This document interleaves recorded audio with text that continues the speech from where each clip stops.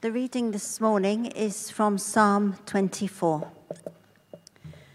The earth is the Lord's and everything in it, the world and all who live in it, for he founded it upon the seas and established it upon the waters. Who may ascend the hill of the Lord? Who may stand in his holy place? He who has clean hands and a pure heart, who does not lift up his soul to an idol or swear by what is false. He will receive blessing from the Lord and vindication from God his Saviour. Such is the generation of those who seek him, who seek your face, O God of Jacob. Lift up your heads, O you gates, be lifted up, you ancient doors, that the King of glory may come in. Who is this King of glory? The Lord strong and mighty, the Lord mighty in battle. Lift up your heads, O you gates, lift them up, you ancient doors, that the King of glory may come in. Who is he, this King of glory? The Lord Almighty, he is the King of glory. Good, a huge thank you to everyone who's taken part this morning and those who are still to contribute. Very grateful indeed. Just one or two things before I bring God's word. We spoke quite a bit last week about some of the courses that are happening at the moment. The Moving On course for encouraging and supporting those who have recently been through a time of separation started on Monday, the next session tomorrow. So not too late to come in onto that one. And more particularly, the bereavement journey starting tomorrow. And again, if you know of anyone for whom that would be particularly appropriate, there are some more flyers just on the stage beside me here. So the theme for this morning is asking the question, whose world? And particularly from the psalm that we read just now, Psalm 24 and verse 1, the earth is the Lord's and everything in it. That's a psalm where we often focus on the later part of the psalm, which is tremendous and it's very profound, but sometimes we skip just that opening line. The earth is the Lord's and everything in it, the world and all who live in it. Do we really believe this morning that the earth belongs to God and everything is truly his? And if we do, then it's going to make a huge difference to how we look after the world that God has made. The biblical writers had a very strong sense about the ordering of God's creation. Right back, of course, in Genesis chapter 1. In the beginning, God created the heavens and the earth, and then the story of creation unfolds, and all those different elements of creation are listed as the days go through. Psalm 104 captures that story of creation in such a beautiful, poetic way. Praise the Lord, my soul. All my being, praise his holy name.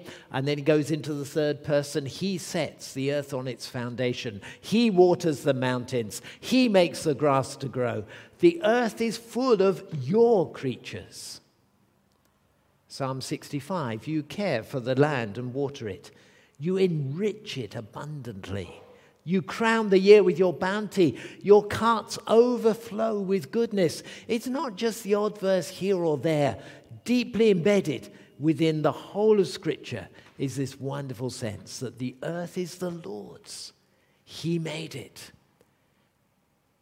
Nature is designed to work in harmony. Land and water, earth and sky, humans and animals all have their part to play in the natural order of things, and all are held together by our Creator God, who is happy with the world that he's made, who sustains the universe, who brings us the blessings of harvest year after year, but whose heart is broken at the way we have treated this world that he has made.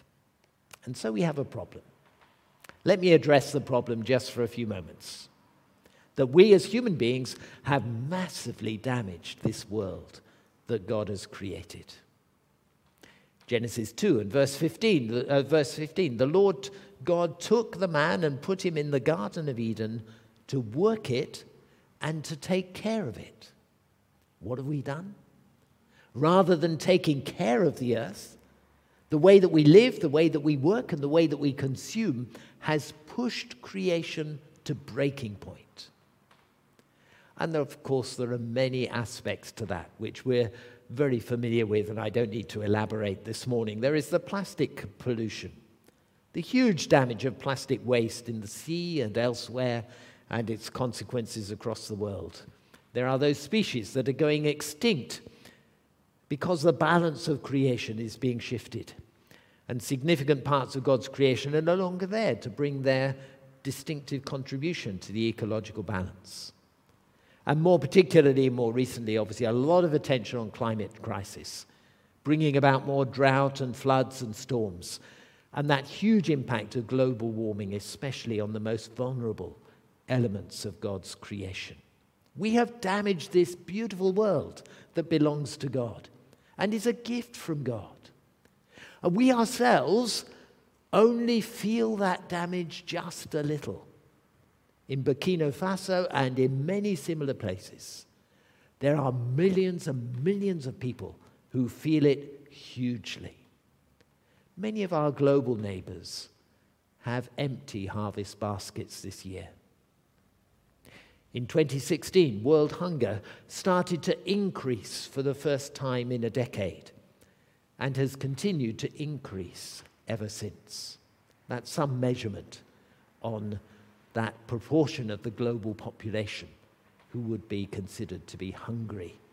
And whilst that was decreasing now, it is increasing. You may recall the slogan from some years ago, "Make poverty history." One recent author has coined the phrase that climate change will make poverty permanent. The earth is the Lord's. He's allowed us as human beings the privilege of being stewards of his creation, and together we have messed that up. That is the problem. So, of course, alongside that problem, there is a real opportunity just at this moment in time. It's not too late. Time is indeed short, but among us now there is a great opportunity for change. And isn't it interesting how the voices of the young people in that video from Tearfund and Youthscape were saying, let's hear this from the church. Let's not just hear it from the environmentalists. Let's not just hear it from the politicians. Let's hear it from the Christians among us.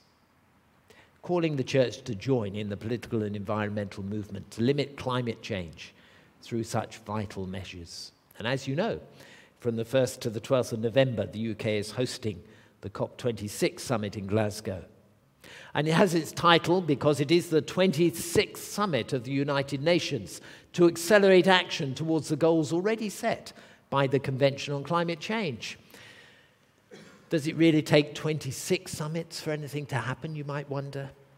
And is this going to be just another time of talking? We trust and pray that that is not the case. And that with a focus on reducing carbon emissions, protecting and restoring natural habitats across the world, and dramatically reviewing lifestyles and industry, there will be a profound and a significant change. Now, how our own governments choose to rebuild after the COVID pandemic will not only shape our own economies, but also hugely influence other nations as we host these talks. And of course, many of you will have tuned into the Global Citizen Live 24-hour concert. We caught just snippets of it last night, as I'm sure many of you did, from Paris and London, New York, Los Angeles, Seoul, and wherever. The cities across the world that were joining together to deliver this most amazing concert for 24 hours. And not raising money, but raising the profile and raising and drawing attention to the need for something very significant to happen. We spoke earlier about Tearfund's Climate Coalition Declaration. I encourage you to sign that as soon as possible if you were not able to when I was talking about it just now. And we'll put the details of that again in next week's news sheet, just in case you need it there. We're raising funds this year for Harvest, for Tearfund, but there are many other charities, obviously, who are working in a similar way, and donations to all charitable organizations who are seeking to support the most vulnerable across the world is a vital part of our response today. But you can make a difference too, and I can make a difference in the way that we live. And you've heard this before, and I don't want to dwell on it too much, but just, of course, to touch on those changes in our own lifestyles which will make a difference and will be part of our Christian response to recognize that the earth is the Lord's and it belongs to Him. And so we need to choose a green energy supplier, even if it costs us a little bit more money. We need to check where our meat has been sourced, and if possible, buy local. And where appropriate, reduce our meat intake as one of those foods that are particularly intense on the amount of resources that they need. To reuse items wherever possible. To buy fair trade goods as much as possible, and to limit our travel. Inevitably, you would expect me to advocate cycling to get around. It doesn't burn any carbon emissions. But there are other ways too that you can adjust your lifestyle and your transport, not least in the harnessing of a wider use of Zoom and other internet platforms that we've become used to over recent times. There are things that we can do to act differently, to live differently, and to live out our belief that the earth belongs to God. So there is a problem, and we all recognize that. There is an opportunity for us to make a change through our campaigning, through our donating, through the lifestyle that we adopt. But there is something more to say, and that is about restoration. Because there is another response, another dimension to our response in climate change today. What does the church say which is distinctive from what the politicians and the environmental campaigners say? What is distinctively Christian that we offer into this very important arena at the present time? We not only believe in God's creation, that this earth belongs to the Lord, but we also believe in the new creation. We see life from its very beginning to its end. We see life from Genesis to Revelation, from the Garden of Eden and the water of life to the water of life that is flowing from the city of the New Jerusalem. We believe that the God who created this world will one day bring it to completion, reconciling all things to Himself. Now, none of us knows how that's going to happen. We may have different understandings of how things will work out in the end of time, but we do believe that God Himself will bring this world to a great and glorious completion. And meanwhile, as we read in Romans 8 and verse 22, we see the whole of creation groaning as in the pains of childbirth right up to the present time. But with the promise that one day the whole of creation will be liberated from its bondage to decay and brought into the freedom and the glory of the children of God. These are not my words. These are the words of Scripture. This is the different dimension that we can bring to the environmental debate, that the world is the Lord's, that He set it in its foundation at the beginning of time, that He will bring it to glorious conclusion at the end of time. And there is no way that we as Christian people can look at the world today and just leave it to fall apart when this earth belongs to God. And He made it, and He will redeem it.